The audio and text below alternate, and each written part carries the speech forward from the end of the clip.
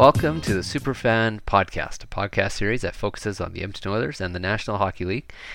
In this podcast series, I focus on the latest news and discussion around the Oilers and provide analysis on the team and player performances, the roster construction, and much, much more. My name is Snehal Agnihotri, and this is episode 54, published the week of September 11th, 2023. Well, feels like the season is coming up pretty fast now. The Oilers training camp is scheduled to open on September 20th. That's less than 2 weeks away now, with the first preseason game against Winnipeg scheduled for September 24th. And then they have their first game of the regular season on October 11th in Vancouver. And the players are obviously eager to get things started, with a large group of them already in town, unofficially practicing together without the coaching staff. And that's definitely creating some buzz around town, with players being made available to the media, and there's been more coverage of the team. So good sign, I think, that hockey is back again. Just hoping players, of course, can stay healthy and perform well when it actually matters in October. But anyways, couple things that I want to cover in this show. First of all, the Oilers hired an analytics person to join their front office last week, which I think is great. But it's definitely a first step in improving some of the decision making that happens in the front office and on the ice. So I'll share some thoughts on that. Secondly, I want to touch on something Leon Draisaitl actually said at their unofficial practice this past week about him scoring 60 goals. We know he's got all the talent in the world. He's scored 55 before, but how likely is 60 goals for him? So using some math, we can determine that probability and also start to unpack what could be holding him back from reaching 60 goals in a season, which would be remarkable if he can do it, but a lot of little things would have to go right. Okay, let's get started. The Oilers announced a few days ago that Noah Siegel has been named the club's video coach, and Mike Finelli has been named video and coaching analytics coordinator. So obviously, the word analytics in a job description for the Edmonton Oilers is going to catch the attention of the fan community, especially those that are into stats. It's been an area of weakness for a very long time, and you could look at the long list of mistakes and screw-ups under Daryl Cates' ownership if you need any evidence. Far too often, we know the Oilers under even the current general manager and previous ones have often made decisions, quite often the franchise-altering ones, that don't quite jive with the numbers and didn't make sense for a team that's trying to contend for a championship. That's happened through trades, draft picks, free agency. I would even argue with some of the coach hirings in the past. And all of these have had major impacts to the roster construction as low impact players on heavy contracts. Those types of players prevent the Oilers from spending in areas of need. And about my previous point about some of the coaching, we've seen coaches come in touted as defensively minded or great on special teams, but completely fallen flat, and again, could have been avoided if the team had done their due diligence, looked at the coach's previous team's numbers under that coach, and they could have avoided a lot of headaches. And so we've seen a lot of assets in the form of salary cap space and draft capital and prospects all being wasted as the Oilers have been trying to stay competitive. So seeing a new person added to the front office, that's definitely a positive. I did a little more digging around and found this on the Bemidji State University website where Finelli used to work. And it said that, while at Tampa Bay, so that was between 2017 and 2020, Finelli tracked data and statistics for special teams, opponent scouting, draft preparation, and free agency. Now, that's pretty solid and covers a bunch of areas that the Oilers can be better at and need to be better at, especially with drafting. Knowing that they are going to be trading away picks, they need to get better at picking players later on in the draft. So hopefully Mike Finelli can have a positive impact on the team. But I think from a bigger perspective, this really should be considered a first step for the Oilers in trying to catch up with the rest of the league and the top professional sports teams in the world. I know Jeff Jackson, the new CEO of the company, said in an interview with Bob Stauffer on Oilers Now this past week that he wanted the Oilers to be best in class. And I mean, if that's his goal, he really needs to beef up his analytics team. One area that I don't think the Oilers have addressed is around data management and the IT infrastructure that's needed to harness and utilize the team data and the massive data sets available through tracking companies, which we know a lot of teams are relying on today. Most teams are getting this data already. They've built the infrastructure. They're hiring data analysts and engineers and scientists for this kind of work. So hopefully that's a direction the Oilers are going in if they're hoping to be best in class, as Jeff Jackson talked about, when it comes to analytics and making better informed decisions. The crazy part for me is that the talent the Oilers need is really right under their noses if they're willing to be a little progressive and think outside the box. We know how knowledgeable the fan community is, how many people are writing in the field today, publishing their work, and they've got a background in data science and IT and economics, you name it.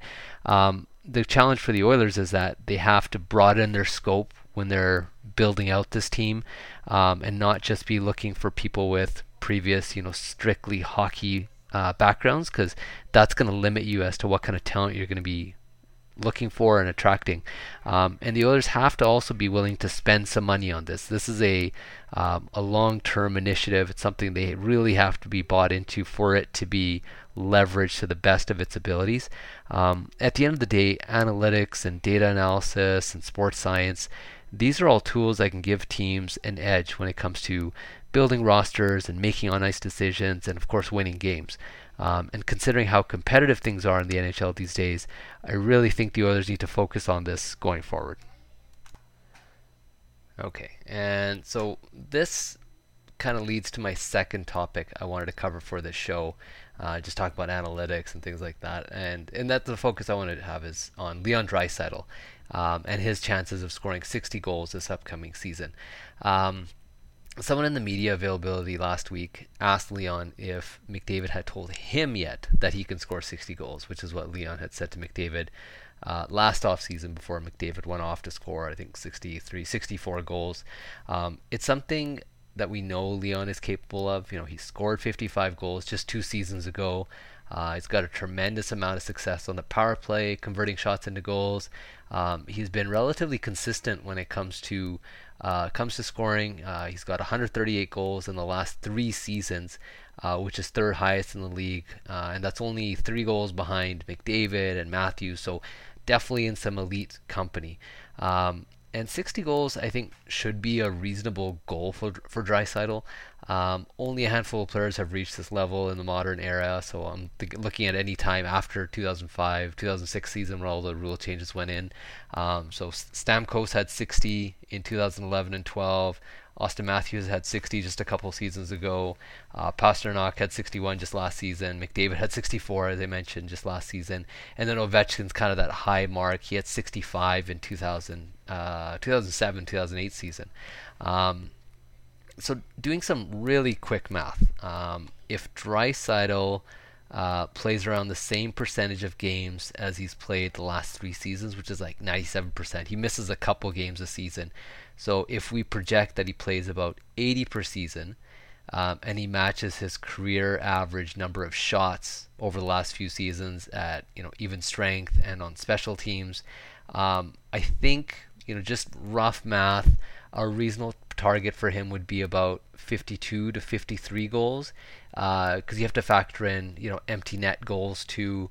And 52 to 53 goals, that's pretty conservative. Again, this estimate's using his individual averages for shots and shooting percentage over the last 3 seasons. He's in his prime right now. He's playing a lot of minutes with some very high-end talent, especially on the power play. So I feel like 50 is that minimum. Again, we're just using his own numbers and expecting him to continue what he's done the last few seasons, just because of where he's at in his career, and hopefully, of course, he stays healthy. And so to hit 60, a a few things will have to go right. First, at even strength, he'll need to repeat some of his career high shooting percentages that he's had.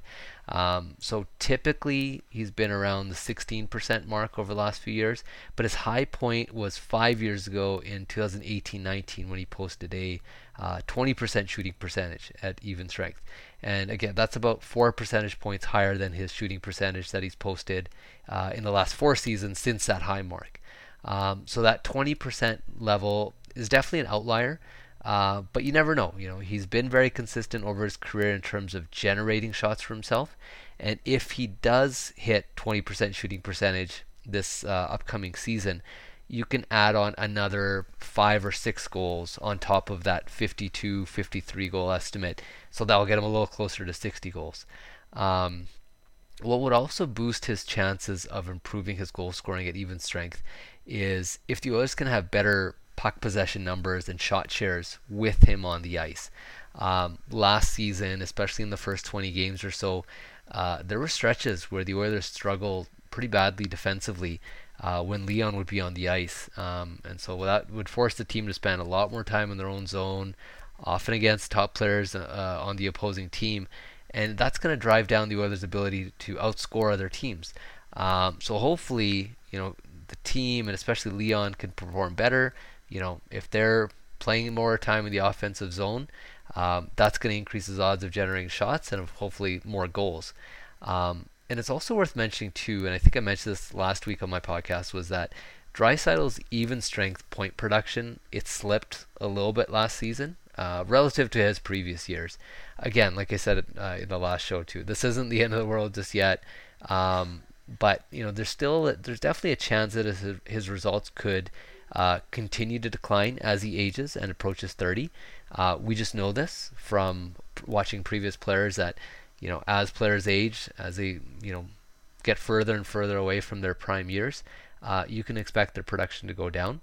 But for Draisaitl, I wouldn't say he's done yet as a player or anything like that. He's still very good, and even when his numbers did slip last year, that were still at the level that you would expect from an elite top 6 forward. But something worth monitoring and mentioning if we want to project his goal scoring for next season. Just switching over to the power play, I mean, this is where Draisaitl absolutely crushed it last season. He actually posted a career high shooting percentage on the power play last year at 30%, and that's well above his career levels, and he scored 32 goals. In the previous 3 seasons before last year, he was at around a 25% shooting percentage. I think that's his norm because he's done that over a longer stretch. But if he can repeat the same shooting percentage he had last year, that 30% mark, you can tack on another 4 power play goals on top of the 52 to 53 that I estimated off the top. Again, that 52 to 53, you're looking at just his career levels, and you're hoping that he repeats his career levels, which is a much larger sample size that you're building your projections off of. And I guess if he does hit, his career high again on the power play in terms of scoring, again another 4 or 5 goals. So I mean, if he can maintain his career levels of shots and shooting percentages, 53 goals, realistic. But if you can repeat some of these career high shooting percentages at even strength and on the power play, you're looking at another 10 goals, give or take maybe 1 or 2. So you're right around the 62 to 63 goal mark now.